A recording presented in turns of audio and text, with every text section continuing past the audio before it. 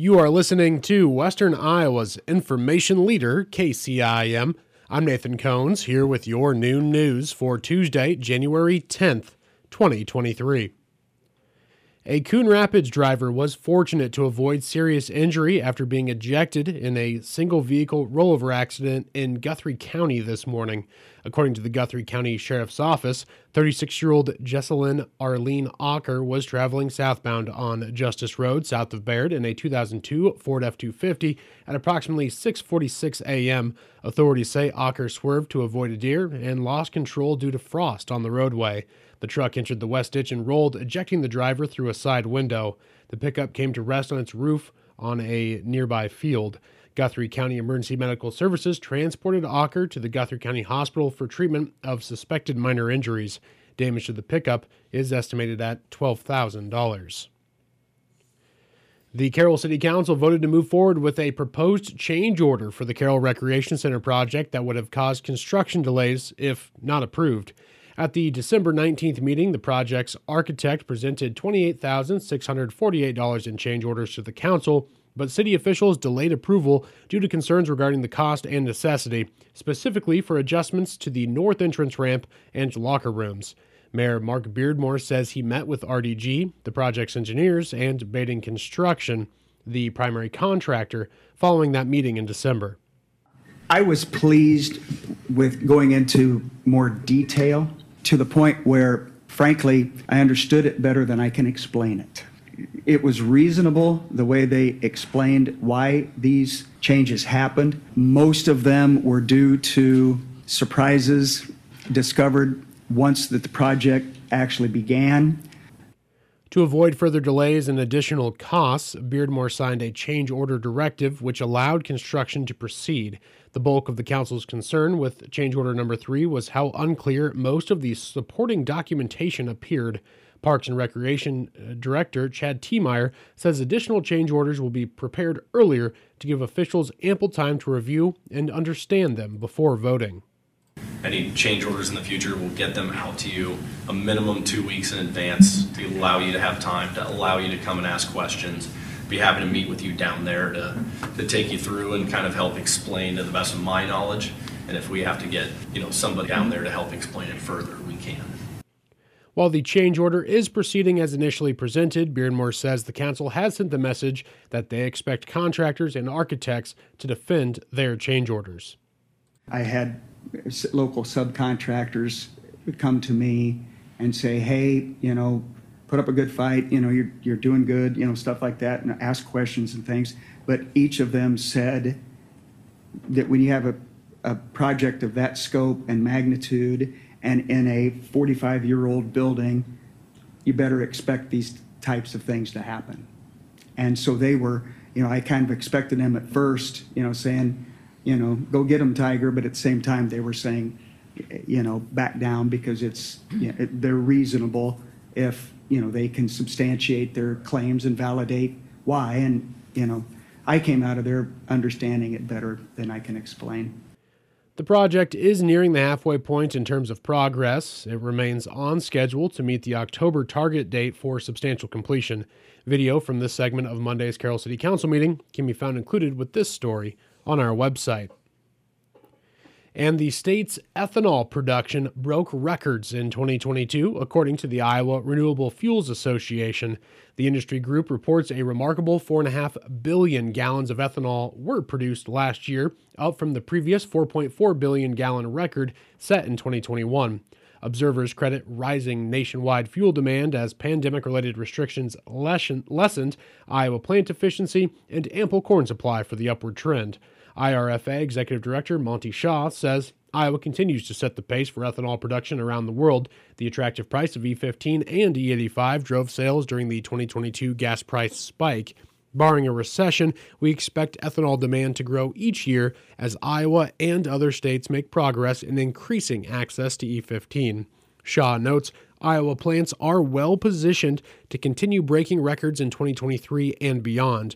The IRFA report was compiled from information sourced from industry surveys, publicly available data, and other industry sources. And we are going to take a quick break here, folks. When we come back, more news is on the way right after this on KCIM. It's that time of the year for comfort food, and you can always count on MC's Cafe for just that, along with fast, friendly service. Whether you're stepping in for a rich cup of coffee or their delicious daily special, stop in today and try a slice of homemade pie, a cup of soup, or their all-day breakfast. MC's Country Cafe, your stop for great food. Locally owned and operated for over 25 years, MC's is located on Highway 30 East in Carroll. Is your dog getting into the trash when you aren't home? Stealing food when you're not looking? They may have garbage gut. If you're noticing decreased appetite, soft stools, and maybe vomiting in your furry loved one, schedule an appointment with Veterinary Associates of Manning. Toxicosis or garbage gut causes severe gastrointestinal discomfort that requires veterinary care and medication. If your dog is experiencing these symptoms, give them a call at 653-2607 to schedule an appointment. They can help. Veterinary Associates of Manning.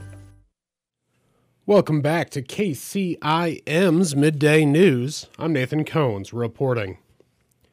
Staff at the Region 12 Council of Governments is offering to help local fire departments interested in applying for grant funding from the Federal Emergency Management Administration. The Assistance to Firefighters grant was created in 2001 to help fire departments and other first responders secure needed equipment, protective gear, emergency vehicles, training, and other similar resources necessary to protect their communities. However, the grant is highly competitive as only about a quarter of applications receive funding. Region 12 staff will assist in preparing department applications at no cost. Interested applicants must have an updated SAM.gov registration, a documented need, and an estimated cost when submitting their documentation, which is due back to FEMA by February 10th. Awards vary based on the application and range from as little as a few $100s up to seven-figure values. Departments wanting assistance securing AFG funding can contact Region 12 staff using the contact points included with this story on our website. Governor Kim Reynolds will deliver the annual Condition of the State address to the legislature tonight. During remarks at a recent GOP fundraiser, Reynolds told Republican lawmakers she'll outline her big ideas.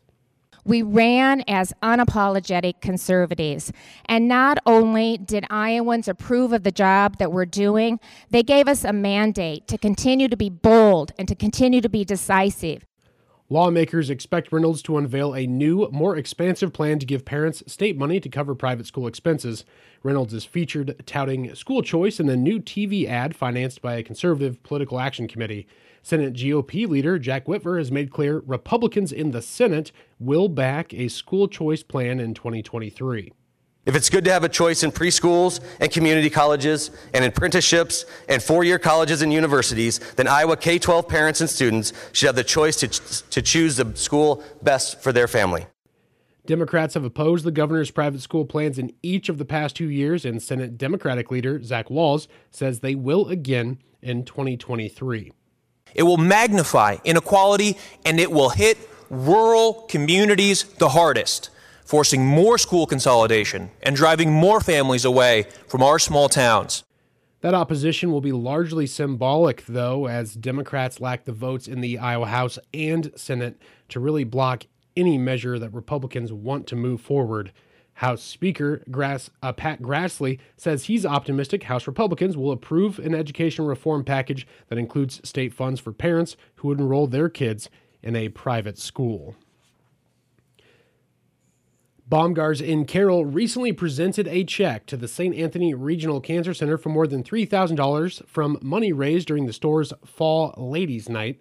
On October 23rd, women shopped at 107 participating Baumgars locations, and the company collected 5% of the sales to donate back to each store's chosen cancer center, hospital, or ladies' organization. The 2022 Ladies' Night raised $113,035, and $3,168 was donated to the St. Anthony Cancer Center. Director Lori Pedig says the donation from Baumgars will be used to purchase 3 patient monitoring systems that capture patients' vitals in the medical oncology clinic. The current systems are 15 years old and get much use with our high patient volume. The Cancer Center had a remarkable 3,300 patient visits to medical oncology in 2022 alone. A photo from last week's donation is included with this story on our website. And that is going to wrap up your KCIM Midday News for Tuesday, January 10th, 2023. For these stories and many more, be sure to check us out online by following us on Facebook and Twitter, on the web at 1380kcim.com, or through the Carroll Broadcasting mobile app. I'm Nathan Cohns reporting.